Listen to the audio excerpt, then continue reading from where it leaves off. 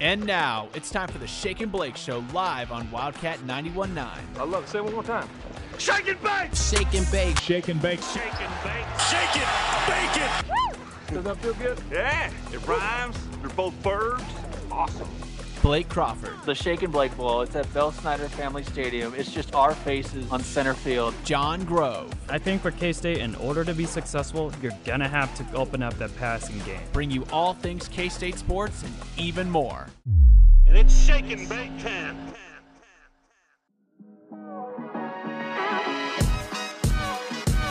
Welcome, everybody, into the Shake and Blake Show live here on Wildcat 91.9. My name is Blake Crawford alongside John Grove as always. John, how are we doing on a very, very cold Friday night here in Manhattan, Kansas? It is very cold outside. I had to put on 2 sweatshirts. I didn't feel like wearing a heavy coat, but I had 2 sweatshirts.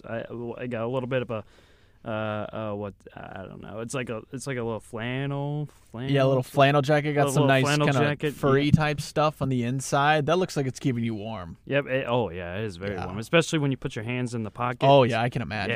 Yeah, it's really warm. But overall, it's been pretty good, Blake. Pretty good. Yeah, it's been a busy week for me. Been a busy lots week, yeah. Lots going on in K-State sports. Couple of home games this week. Couple of big wins for the men's and women's basketball team, which is what we're here to talk about. Because if it's your first time listening, again, you're listening to the Shake and Blake Show here in Wildcat 91.9. We're here every single Friday night from 6 p.m. to 7 p.m. We also do an episode wherever you get your podcasts online on Monday, recapping the weekend in K-State sports. So we're a K-State sports podcast.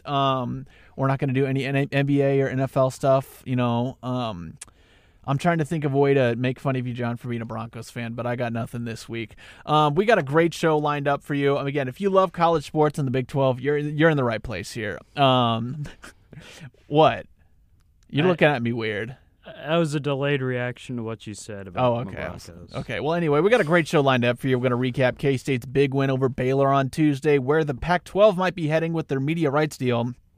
We'll update you on what the baseball team has been up to with their matchup against number 1 LSU today in the Round Rock Classic. We'll talk about the women's basketball team defending home court in an impressive victory in the Sunflower Showdown on Wednesday, and what Gabby Gregory's return next year could mean for the women's basketball team. We'll look at the Big 12 standings, go around the Big 12, looking at Saturday's slate and the latest bracketology for K-State and the Big 12 as a whole before we preview the matchup with the Oklahoma State Cowboys in Stillwater tomorrow at 1 p.m.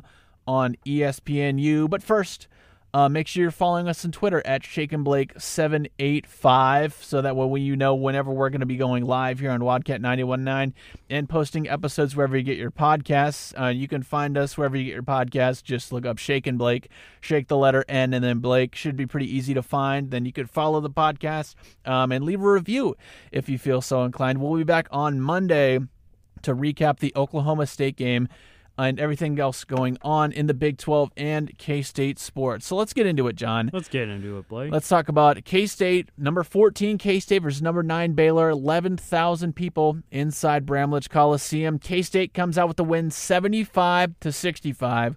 We move to 21-7, 9-6 in Big 12 play.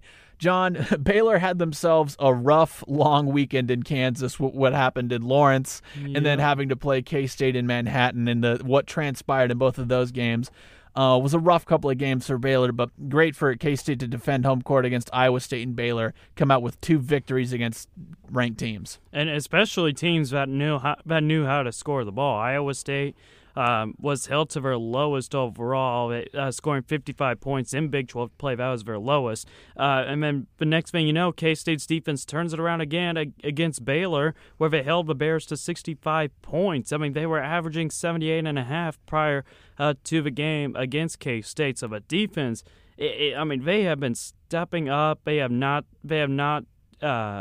pushed the brakes at all. I mean, it's all gas so far. And just a lot of intensity from a lot of the players on the team, in particular Marquise Noel, just with how he's able to create all kinds of adversity for the other guard, whether it's Lipsy for Iowa State or if it's the likes of Keontae George or Adam Flagler or LJ Cryer or Baylor as well. But this might have been one of K-State, might have been, if not the best win all season for K-State. I mean, just the offensive outputs that you've seen so far from the top leading scorers with Marquise Noel, Keontae Johnson especially. A lot of people thought he was stalling a little bit just because he hasn't played this much basketball. He finished with 25 points. Noel, he had 14. He only shot 2 of 11, but at the same time, he came away with 10 assists, and on top of that, no turnovers and 10 out of 10 on the free throws. And throughout the last 4 games as well, he's made 29 consecutive free throws as well.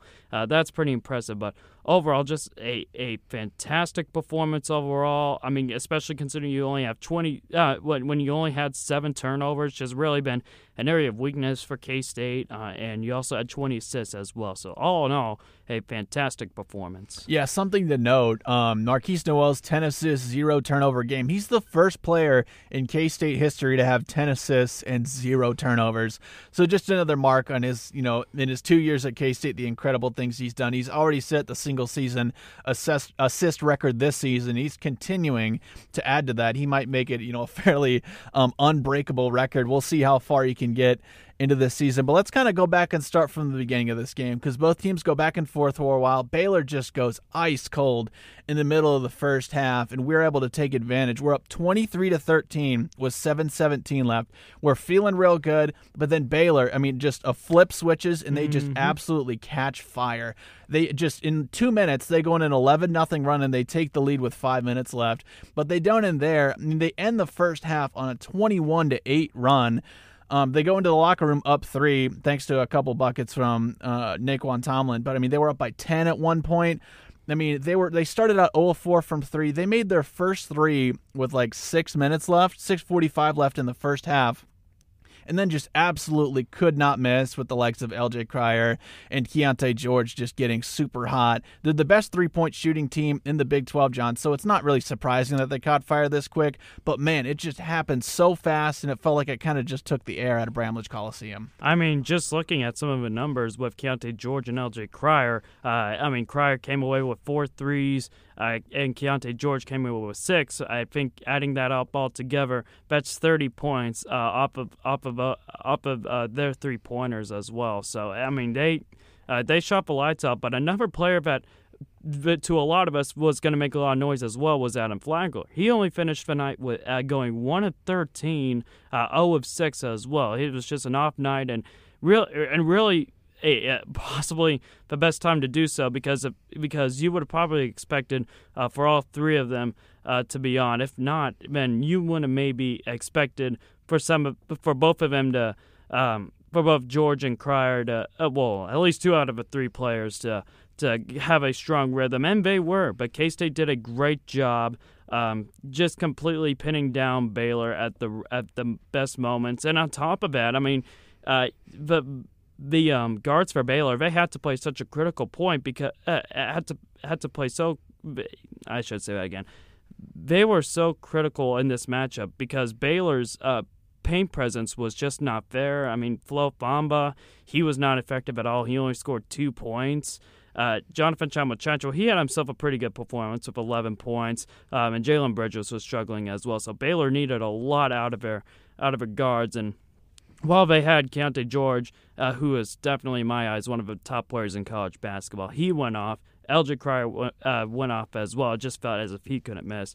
But Flagler was just kind of struggling there, and I think that was the third player Baylor really needed to get them get them in a little more closer to a match. Yeah. I can't find a better way to say it. This is a different game if Adam Flagler just has anything remotely close to what he's capable of. 1 of 13. At that point, it's not even anything that we're doing defensively. Adam Flagler just had an off night. And, you mentioned it with their non-big production. I think Thamba and JTT are mostly for, their defensive production is where they're key. You saw Jonathan Chamochacho hit a 3, which was really impressive. He's got a nice stroke for a big man. If he could continue to hone in on that and shoot a decent percentage, I think he'll make a great prospect for a pro. Along with Keontae George, a year from now he'll probably be playing in the NBA. I think maybe. I mean, he could be poised with a one-and-done deal and all. And, I mean, I don't know if Scott Drew can confirm this or not, but he might be one of the players that could be in the one-and-done type of deal where you spent 1 year out of college and then you go to the NBA. That's just kind of how it works. But, Jonathan Chama, one of the greater stories, he was able to come back onto the court. And when Jerome Tang saw him on TV coming back, it looked like he said he was about to shed a tear. But he's really been one of the key contributors for Baylor lately on a little bit of momentum before playing KU and K-State throughout the past few days. But yeah, I mean, 11 points. I mean, he was also the leading rebounder for both teams as well. Yeah, he had 12 boards and 5 offensive rebounds as well, so he was really key for them. But I mean, we talked about it. I talked about it a little bit before. We're down 34-31 at the half, but that second half come around, John, and just something just a flip switches for this K-State team. We shoot 57% in the second half. We only have 2 turnovers.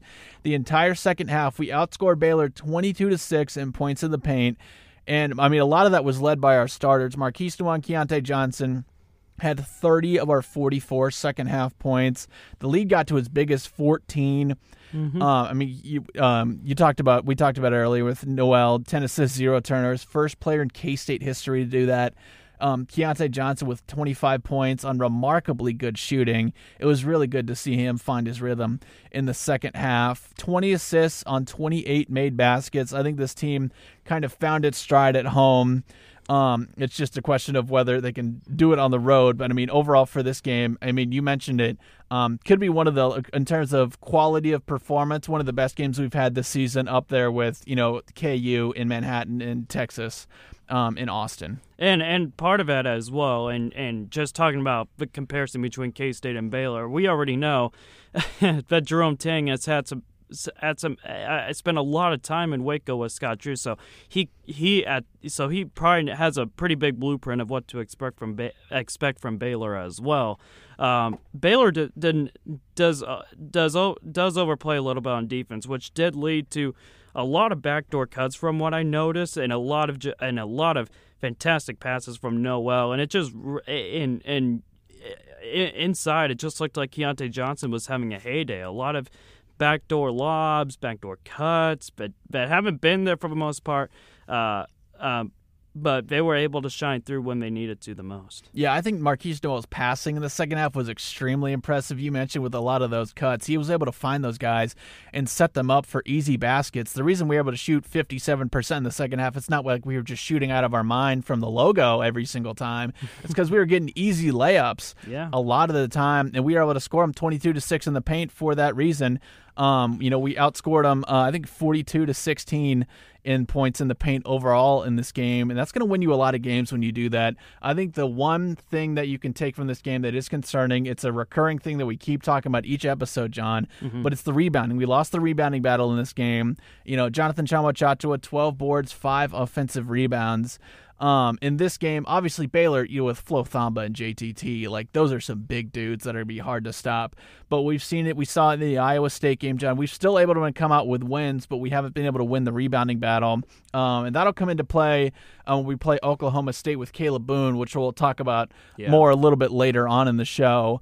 So that's a bit of a point of concern that you got to keep your eye on for these last 3 games, especially when you think about, we'll talk about in bracketology, K-State's jumped up in the seeding, but you think about if you're the team that wants to legitimately make a Final Four run, you got to get through the likes of Purdue and a guy like Zach Edey. I mean, can anybody stop Zach Edey? Probably not, but I mean, he would cause a lot of problems, and there's a ton of bigs around the country that would absolutely give us some trouble if we have those types of aspirations. So it's something we got to keep working on. But, I mean, overall, just a really great win. Great atmosphere in Bramlage, obviously. Absolutely. Unfortunately, we didn't get the bricks for sticks. A couple times came close. But, obviously, you got to talk about Sandstorm and the new wrinkle, bringing the lights down with the flashlights. That was really awesome. They did it in the game on Tuesday and in the women's game on Wednesday. Yeah. It's a really cool wrinkle to add to kind of continue to kind of add to the prominence of the Octagon of Doom and make it something really special and compete with some of the best venues in the country. Just to fully enhance that Bramlage atmosphere. And Bramage overall, I mean, we've seen a lot of great atmospheres, and particularly whenever Sandstorm goes on, I mean, of course, everybody, the first thing they're going to think of Sandstorm is the swearing chant that the student section came up with. But, I mean, you want to talk about a guy that has done a perfect job just changing everything around. Really, when the Texas Tech game clicked, everybody was starting to chant KSU, KSU, and I feel like at that moment it really helped us. It really helped solidify just who we are as a fan base, and on top of that, just having more variety of what you want to do with Sandstorm as well. And I think it was really cool that they turned off the lights and then they had the flashing lights as well. I just thought it was so cool. I was in the student section at the time, and we were like doing it was like a swag surf type of dance we were doing. I don't know. It was just overall awesome. Yeah, well, we'll continue. You'll continue to tweak it and kind of master it, and obviously our fan experience staff, I'm sure, just having a blast, being able to continue to help build the atmosphere in Bramlage Coliseum, and I think it's going to continue. There's going to be continued wrinkles over the years as we keep having success, and it's going to be a ton of fun. But obviously, just to remind, 21-7 is our record. We're 9-6 in the Big 12. We'll get to the Big 12 standings and kind of where we fit in that picture a little bit later. But again, just a really great win. John, let's go ahead and take a quick break. Of course. But, thanks for your permission. But up next, John will update you on what the Pac-12 has been up to with their media rights deal, and we'll do some Wildcat headlines on the Shake and Blake Show with Blake Crawford and John Grove on Wildcat 91.9.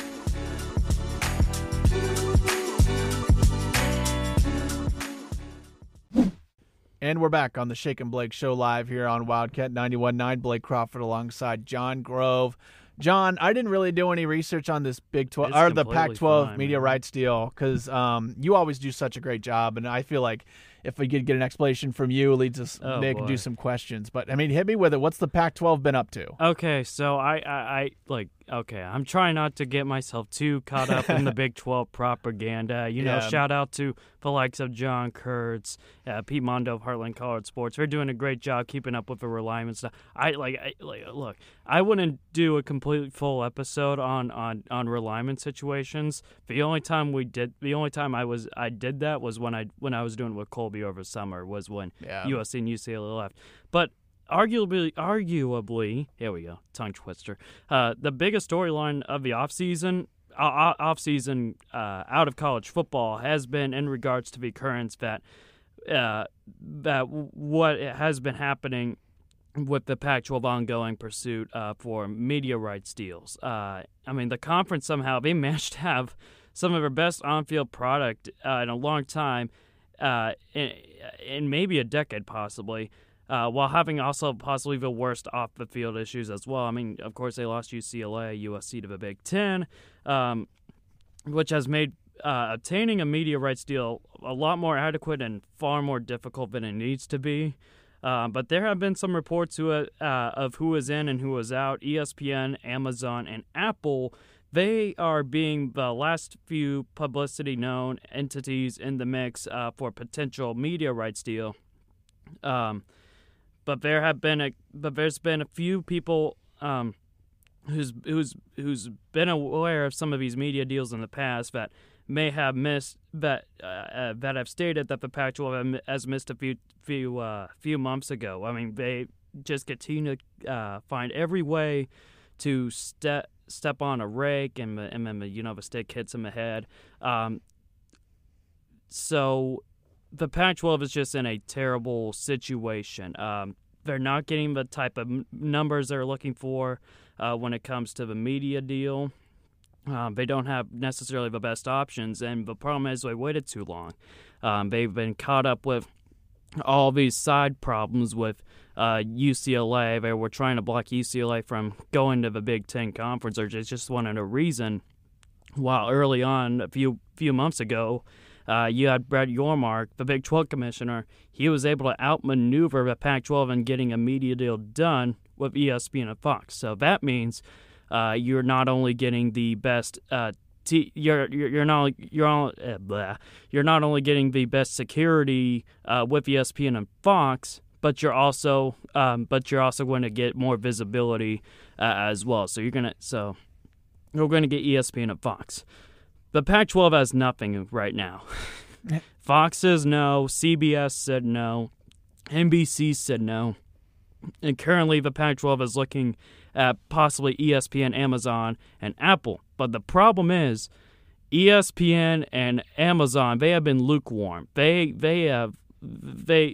said they like to have it, but at the same time they don't want to pay too much for the Pac-12 media rights, and that's just it's a killer for the Pac-12 because they want possibly one of the higher deals possible to try and keep up with not just the Big Ten, the SEC, but in reality, they could be behind the Big 12 and the ACC as well. So there's just been a lot of wondering eyes within the media and a lot of disappointing reactions, in particular with Arizona State lately. They have been very expressive of how big of a letdown it has been so far. And as a month, it'll probably take 2 to 3 months if a media deal 2 to 3 weeks if a media deal gets completed. But if not, then there's going to be a lot of panic mode out in the West. So it's just so interesting here. You talk about it that, they've taken so much time. It feels like they're really trying to negotiate hard for what they want. Mm-hmm. And they feel like they're not getting the numbers they want. But it seems like the more time goes on, it's not going to get any better. Mm-hmm. The numbers, I don't think they're going to be quite getting the numbers they want. Even they might have not get the numbers they want before the Big 12 negotiated their media rights deal. And it just seems like they have no leverage. And it seems like they're not willing to cut their losses after, they feel like they need a win after UCLA and USC left. And it just seems like they're really reeling right now. And at what point do they just kind of give in and just say, we got to do something? Well, that was just pretty much the case of the Big 12, right? Because we know when Texas and Oklahoma left, there's just a little bit more of a little more of a resurgency within the other 8 Big 12 schools, just with more competitive fire. I mean, you saw K-State win a Big 12 title. The last 2 years, Oklahoma and Texas have not been in the Big 12 championship. You got to factor into that as well. And on top of that, the Big 12 is essentially far more deep in competition in both football and basketball. The Pac-12, in football, they are front-loaded, like top 5 teams that can contend for a conference title. But you have a 1-11 Colorado team, a 3-9 Cal and Stanford team that's going to be holding everybody back. Typically, in the Big 12, it would be KU for football. But that's no longer the case because Lance Leipold is just doing magic crap that I haven't seen in my lifetime. But nonetheless, getting KU kind of fiddling around in football now, there's not really indication on who's going to finish last anymore in the Big 12 in football. And then of course, basketball, Big 12 is just the infinity gauntlet of all conferences. I mean, you just take one snap of a finger, everybody who's competing in March Madness is going to be gone, and the Big 12 is going to have 8 representatives in the Elite 8. That's just the way it is. But nonetheless, it makes me feel a lot better that we do have a commissioner that's able to take the right steps necessary to help secure not just secure the Big 12, but look ahead and seeing what to expect, whether it is in terms of revenue, just like a total revenue check within the 8 Big 12 schools, or if it means potential other expansion opportunities, whether it's the Pac-12 or whether it's just some basketball-only schools, because again, they're looking at Gonzaga and potential other members in the Big East Conference as well. So we'll see what happens.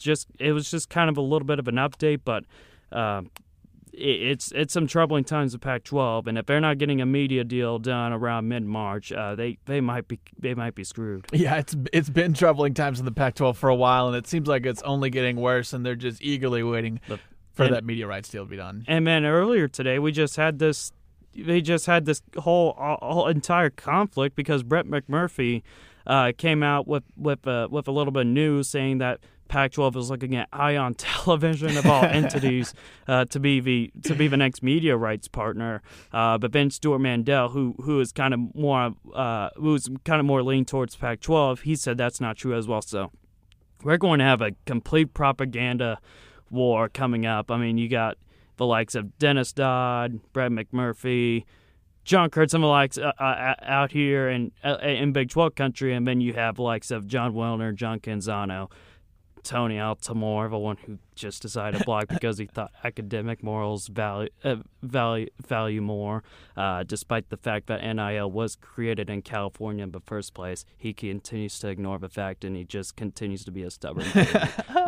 But anyways, it's gonna be really interesting, and we'll see if the Pac-12 is able to get on their feet as well. Even when they're considering expansion as well, because San Diego State and SMU, they're also looking at potentially joining that league as well. Yeah, it's a really interesting story and one we're going to continue to follow. John, let's go ahead and move on. Do that. Let's do some Wildcat headlines. Let's do that. We talked about there's a lot of kind of home games this week for K-State, but there are 5 teams that are on the road this weekend. Men's and women's basketball are both on the road. Obviously, the men in Stillwater, and the women are playing West Virginia. Track and field are in Lubbock for the indoor Big 12 championships. Tennis is in Dallas taking on SMU. And then baseball, who we're going to talk about now, is in Round Rock, Texas, taking a part of the Round Rock Classic. Just to give you an update if you haven't been paying attention on the baseball team, overall, swept Stephen F. Austin to start the season out 4-0. They fell to Lamar, who was 4-3. Herman Fajardo got the start and really did not do well. Only made it to 2 innings, and then Trey Robertson came in and he couldn't even record an out and give it 2 more runs. Lamar got up 4-1, and they were to hold it to win 4-3. It's a really good Lamar team as well. I mean, you want to talk. I mean, we were talking about before the show. You had some guys associated with the Kalamazoo Growlers during the summer as well. Yeah. And the day prior to playing K-State, they beat number 5 Texas A&M in College Station. So. I mean, that's a great team, but of course, then next thing you know, right after you play Lamar, then you turn your heads and you just look at this giant behemoth of a squad in LSU that you're going up against in Round Rock 2 days later. Yeah, and they took on LSU today, and they actually ended up losing 7-3. They got off to a good start, scoring in the top of the first to go up 1-0. And then it was 3-2 for most of the game until around the 7th, 8th inning. LSU kind of exploded out and took a 7-2 lead, able to score one more run to make it 7-3. And you mentioned this earlier when we were talking before the show, John, that the game ended on a clock violation on the batter, which I think is just a very silly way to end the game. So dumb. But I think you give LSU a run for your money. I think that's somewhat respectable, and I think something you can kind of take home, as you can kind of continue out here in Round Rock, Texas for the weekend. Yeah, but defense. I mean, it looked as if the defense was overall playing pretty well. That was pretty much until the bottom of the 6th when LSU kind of just took over. The center fielder, Dylan Cruz for LSU. I kind of keep up with some of the, no disrespect to K-State baseball, but like some of the other hired teams in college baseball, I'll keep an eye on a little bit. But Dylan Cruz and Tommy White for LSU, they both picked up a single before Ty Rule pretty much just kind of balked, and LSU got 2 runners in, and pretty much since then, they just kind of went. They just pretty much went on a run, and they didn't look back. Yeah, and they'll finish out their games in the Round Rock Classic playing Sam Houston and Iowa before they take a little break and then play Omaha on Tuesday. That's gonna be brutal. A trip to Omaha in early March. I feel like that's gonna be cold, cold weather. Cold. I don't even know what I was going to say. Cold. It's going to be. I'll just leave it. Cold is the operative word. Yeah, we'll keep track of just keeping it as simple as possible. And we'll keep track of the conditions in Omaha during that time. Let's talk about women's basketball, John. They played in Bramlett the day after the men's team in the Sunflower Showdown against KU, looking to split the season series, and they did that. They beat KU 63-45. They outscored KU 37-23 in the third and fourth quarter combined. Gabby Gregory and Serena Sundell really shined in this game. They scored 44 of our 63 points. Sundell with 24 points. She was 8 of 10 from the field. And then Gabby Gregory had 20 points herself. So we're 16-12 on the season, John. We're 5-10 in conference play, so guarantee a winning record this season. and that guarantees a postseason play in whatever fashion that may take, most likely the WNIT. But overall, I mean, it's great to get a win against KU. Obviously, Sandstorm played there, and we got the flashing lights thing too, which was really awesome as well. But a really good performance by them. They play so well at home. It'd just be really nice if you could see that kind of performance on the road. Just kind of seeing some interesting patterns, both with the women's basketball team and the men's basketball team, and a lot of teams just in the Big 12 in general, where they just compete a lot more. They're just better at home, whereas on the road they're just kind of struggling. But yeah, K-State. It was a slow first half start. KU was getting a lot of shots from deep, but K-State was able to use a 12-2 run, bridging the first and second quarters to build ultimately a 19-5 lead. And again, they just didn't look back. I mean, Serena Sundell, she's been playing a lot better basketball lately. She came away with 24 points, 8 of 10 shooting. You also had Gabby Gregory with 20 points and 4 rebounds. I believe she registered her 17th game of the season with 20 or more points, which is the most of any player in the Big 12 this season, and the third most in a season in program history.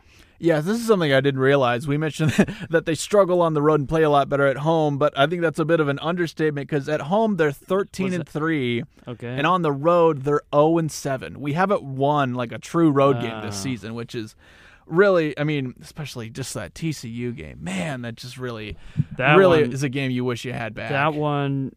It looked to me as if that would have been the postseason dagger, in terms of a bubble, that pretty much popped, whether it was the NCAA or NIT. But you were able to recover some of that the NIT opportunity back, especially beating what should be an NCAA tournament team in KU. So K-State, of course, they have West Virginia coming up this weekend. It's never an easy outing in Morgantown, but. We'll see how the women's team does and see if it can build up momentum off the huge win. Yeah, they play at 5 p.m. tomorrow on Big 12 Now on ESPN+. Now, let's kind of zoom out for big picture because I think we're going to have a similar conversation that we kind of had last year about the women's basketball team with, Gabby Gregory. I think Brian Smoller talked about it on Twitter and multiple times announced that she's going to come back and play another season for K-State. Mm-hmm. So you think about it, you have Gabby Gregory coming back, who's just been an absolute star for us. Aoka Lee is going to be back and hopefully healthy. You've got the Glenn twins going into their junior year, as well as Serena Sundell. I mean, the things that this team can do kind of coming into their kind of final form here, put together a really solid team that's experienced and well-developed. I mean, you think about what they did last year with Aoka Lee and true freshman Glenn twins and Serena Sundell. I think the possibilities, this team could really do some things next year. Well, on top of that, they're bringing in a pretty good recruiting class as well, so there's a lot of highs coming up for this team. I understand that they still have plenty more to do this season, but just looking at the potential impacts that each player on the team could give next season. I mean, Jasmine Halliburton mentioned it already. She thinks it's going to be a ring season. It's very possible, especially if Aoka Lee can get back to her true form. This team could be very dangerous. Yeah, when Aoka Lee, at her peak, she was, one of the most unstoppable players in women's basketball. And pretty much when everybody's connecting on offense, last year when we were talking about Aoka Lee, she scored 61.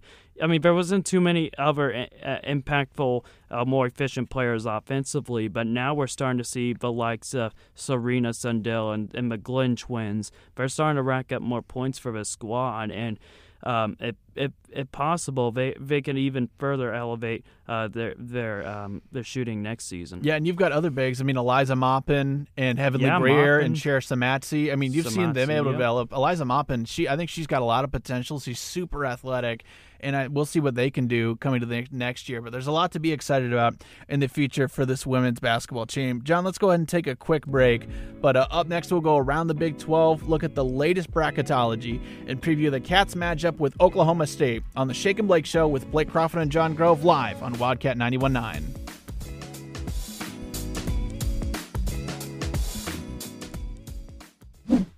And we're back on the Shake and Blake Show live here on Wildcat 91.9. Blake Crawford alongside John Grove. Let's start out by talking about the Big 12 standings real quick, John. Let's do that. because obviously the last couple wins for K-State have got them all the way from like 5th to now 3rd in the Big 12 standings. Still a full 2 games behind KU and Texas, who are both tied for first place at 11-4. But K-State's at 9-6 right now, tied with Baylor, but they've obviously got the edge over Baylor with the season sweep, thanks to the win on Tuesday.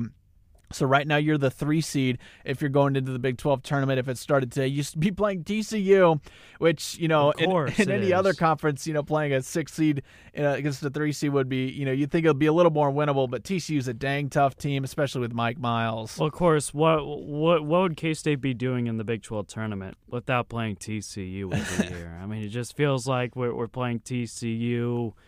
Well, we didn't play TCU last year. We played them in 2020, 2020 to win the Big 12 championship. I still love that joke because that was the only that was the only game played during the Big 12 tournament. That's my favorite joke. Yeah, but 2020, 2019, when we were the 1 seed, I think TCU was TCU an 8 seed? I think TCU was an 8 seed, and then you also had a few 4 or 5 seeded games as well back then as well. So I just kind of want some variety. That's all I'm asking for. Yeah, there's a chance for some movement, obviously, with 3 games left. Baylor and Iowa State are the 4 and 5 seeds. And then you've got, obviously, the bottom half with Oklahoma State, Texas Tech, West Virginia, Oklahoma. Oklahoma State, Texas Tech, and West Virginia all they're pretty close to that bubble. Right now, I think all 3 of those teams are, either in the last 4 in or first 4 out of the next 4 out. So these last 3 games of the Big 12 tournament are really important for them. Let's go ahead and go around the Big 12 and look at the Saturday slate for Big 12 games. Not any crazy games. There is one game that should be really good that we'll spend a decent amount of time talking about, but let's go through some of these other ones first. 11 a.m. ESPNU, Oklahoma versus 23rd ranked Iowa State. This is at Hilton Coliseum, so you would imagine Iowa State would, get it together here and put on a good show in front of their home crowd and whoop Oklahoma, you'd imagine. 11 a.m. ESPN2. 24th ranked TCU playing Texas Tech. This is in Lubbock. I think that could be a really good game. Yeah, we'll talk about it a little bit in bracketology, but Texas Tech is right now, considering how they started in Big 12 play, there's a possibility that if they win a couple games, they could sneak into the NCAA tournament, and we could possibly be looking at 9 teams playing in the Big 12 or in the NCAA tournament. 9 out of 10. That's 90% of the conference. That's just insane. Texas Tech is the team playing better right now. They're also playing in Lubbock as well, which is going to give them a huge advantage. TCU struggles. Lately they've been team wide. They're scoring 6.6 fewer points per game. They're also 1-5 against the spread too. So whoever's in Vegas, I wouldn't bet on this one. For TCU's sakes as well. But Texas Tech shooting 48% from the field throughout the past few games, 39% from 3 as well. So some pretty good numbers for Texas Tech, and I expect them to continue shooting that way tomorrow. Yeah, and then 3 p.m. ESPN, West Virginia takes on third-ranked Kansas in Allen Fieldhouse. You'd imagine KU would defend their home court there. Obviously, K-State taking on Oklahoma State. We'll talk about that in detail a little bit later. But this is a big game here that we're going to talk about next. 1 p.m. ESPN, 8th-ranked Texas and 9th-ranked Baylor in Waco. This is a Baylor team that I think they were just kind of exhausted after a tough trip to Kansas, what happened in Lawrence, and I feel like they just lost their legs in the second half against us. So I think they're going to be motivated in front of their home crowd, but this is a really good Texas team that's just been consistently taking care of business. Yeah. You mentioned it. The Bears been struggling with KU and K-State. On the plus side is for the Bears, they're at home. They're 13-2. 13-2 when they're playing on their home court. Their 2 losses came by combined at 3 points, with one of which coming in overtime against K-State. Texas won the first meeting, but that was before the return of Jonathan Chachua. Texas was just 4-4 on the road this season, with 4 defeats coming by at least 7 points. I think Baylor is out to advantage of a loss in Austin. I think they're looking to get back on track heading into the final week of a regular season. I think Keontae George and LJ Cryer, both of them are going to feed off into the Farrell Center crowd. I think Baylor is going to get back into the win column. Yeah, you'd think, Adam Flagler would be motivated after a tough game from him to kind of get it together, and Keontae George is going to show out.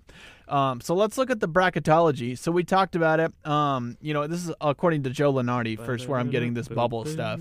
West Virginia's in the last 4 byes, and then Oklahoma State's in the last 4, and Texas Tech is in the next 4 out. So Texas Tech needs to get a couple of wins because, there's about, 5 teams that are ahead of them right now. So they're looking for some of those teams to lose. And hopefully they can maybe do something in the Big 12 tournament. But, 9 teams, it's not out of the realm of possibility. So let's get into what K-State's up to. It's there's usually some variety in terms of, the bracketology for K-State each time we've done this. But you'll find that it's actually very, very similar. So let's start with Joe Lenardi from ESPN. Since we talked about it last week, John, K-State has shot up from a 4 seed to a 2 seed in Lenardi's latest bracket. In the East region, after 2 wins over ranked teams, we play Vermont. What's their nickname, John? The Catamounts. The Catamounts. Do you know what that is? Just pretty much a cat. That mounts? I guess a cat that mounts. I don't know. Maybe people in Vermont know better. I don't know. I just kind of call them Canadians sometime as well. But 2 seed playing. It is a cat. Sorry, I looked it up. A medium-sized or large wildcat, especially a cougar. So okay. Thank you. Yeah, there you go. I mean, our mascot, like Willie, like the logo and all, it's kind of inspired by the Kansas mountain lion. And long story for another time. But 2 seed, you're playing in Des Moines. That second round matchup against Michigan State could get real interesting as well. Tom Izzo always does a great job with his teams. But looking at the rest of the field, Tennessee's been on a rough skid lately. San Diego State, pretty good team, but again, they're coming from the Mountain West. I don't know if I should be taking them too seriously, but again, we barely beat Nevada and the Cayman Islands.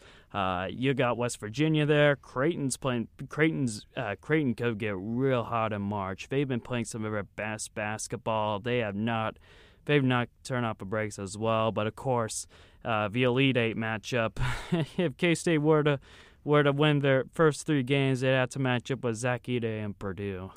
Yeah, which would be really tough. That'd be brutal. Yeah, you mentioned if we were to beat the Catamounts of Vermont, we'd play the winner of Michigan State and Pittsburgh. Let's move on to Jerry Palm from CBS.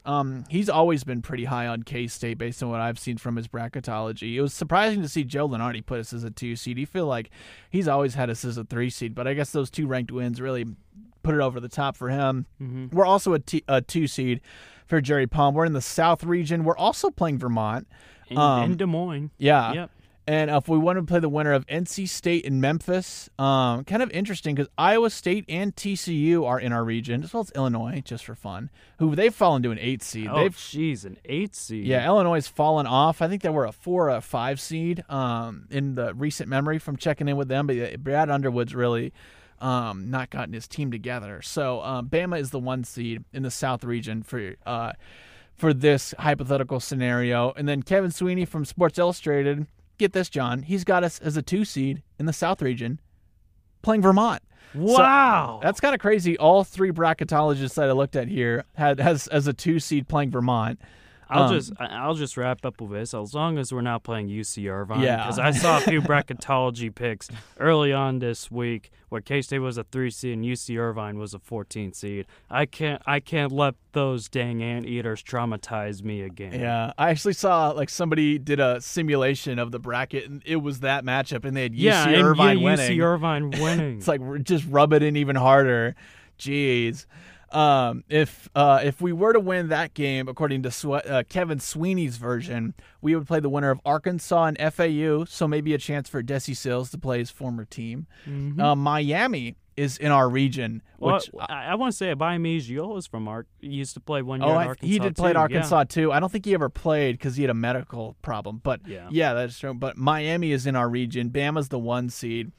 I think Miami would be a really fun team to play, to see Nigel Pack play his former team and have that whole thing going on. Like that in Illinois. Any of the good Big 12 teams would be fun to play. Missouri. There's a lot of good opportunities for some fun matchups here in March Madness. Absolutely, man. It's right around the corner. I mean, you got some of the smaller conferences playing basketball here next week. Big 12 tournament will get underway 2 weeks from now. I'm really excited, Blake. It's almost that time of year. Yeah, it's the greatest time of the year. It's one of the best weekends in all of sports history. Lots of money going to be spent that weekend. Hopefully, some people can at least just break even. Yep, and I mean, especially now we're just a few weeks away, and one of those teams that are on the bubble, they're going to be pretty hungry for a win, and I think you know who we're going to talk about. Yeah, I think that is exactly who we're going to talk about, the Oklahoma State Cowboys, who K-State is playing tomorrow, 1 p.m. on ESPNU in Stillwater, Oklahoma, in the Gallagher, is it IBA or IBA? A Gallagher-IBA Center Arena. Oklahoma State was red hot in late January and early February. They won 5 games in a row, 4 conference games in a row, but they've now lost 3 in a row. They're desperate for a win to gain some more security in the NCAA tournament. They're currently 41 in the net rankings. Have a lot of people have them as their last 4 in, and they've lost 3 in a row, like I said, but these losses haven't been close, John. They have not. 11-point loss to KU, a 25-point loss to TCU, and an 18-point loss to West Virginia, which is the most embarrassing one. Which is weird because right before that KU game, they came into Ames and they handed Iowa State their only loss inside Hilton Coliseum as well. It's just weird. Yeah, they've definitely been missing Avery Anderson, who's still out with a wrist injury. He's been averaging 11 points a game for them. But Bryce Thompson on Monday injured his hamstring against West Virginia. He's questionable for the game against K-State tomorrow. He averages 12 points a game. So Avery Anderson and Bryce Thompson are their second and third leading scorers.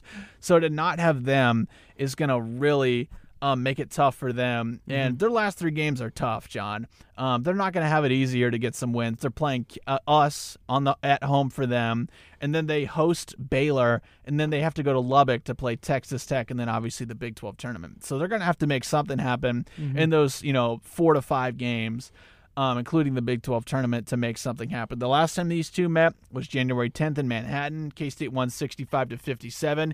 Caleb Boone for Oklahoma State had a great game, 23 points on 9 of 15 shooting, but it wasn't enough.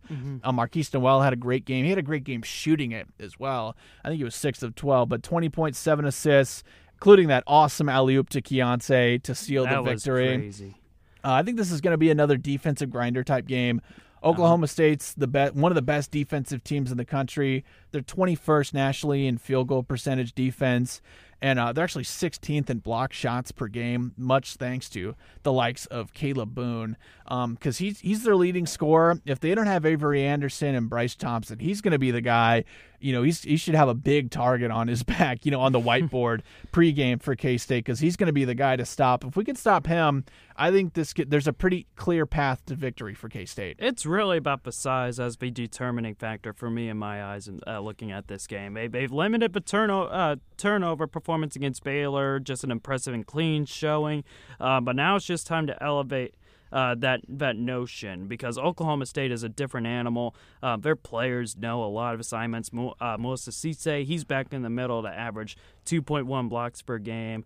K-State's also, let me say it this way. K-State has settled on an 8-man rotation to roll with Abaimi Giola against some of the bigger lineups, while Tyke Green continues to play small ball. K-State, they have the flexibility, but if not tremendous depth. The postseason play, though, it's going to be after getting from timeout to timeout, and as it kind of goes on, Oklahoma State's going to be a really good test. Just kind of preparing K-State for some of these interesting matchups when we see the Cats in March. Yeah, something to note, Musa Cisse didn't actually play in the first meeting between these two, so it'll be interesting to see how his contributions will kind of play a factor, because we've talked about the rebounding concerns, and he obviously will play a big part of that for Oklahoma State. But obviously containing Caleb Boone, obviously just do what you did against Baylor and you'll win the game. Keep the turnovers low, good passing. Limit Flo Famba and Jonathan Chamwa to a certain degree. Yeah, keep the energy even though you're not at home. Continue to play with that energy. Don't let the crowd get into it, and I think there's a clear path for victory. Absolutely. I couldn't have said it better myself. Well, that wraps up our time here on the Shake and Blake Show with Blake Crawford and John Grove. Thank you so much for listening. Make sure to follow the podcast. Follow us on Twitter as well at Shake and Blake 785. Leave a review if you're so inclined. Just look up Shake and Blake wherever you get your podcasts. We'll be back Monday to recap the Oklahoma State game and everything else going on in the Big 12 and Cats by 90. Cats by 90.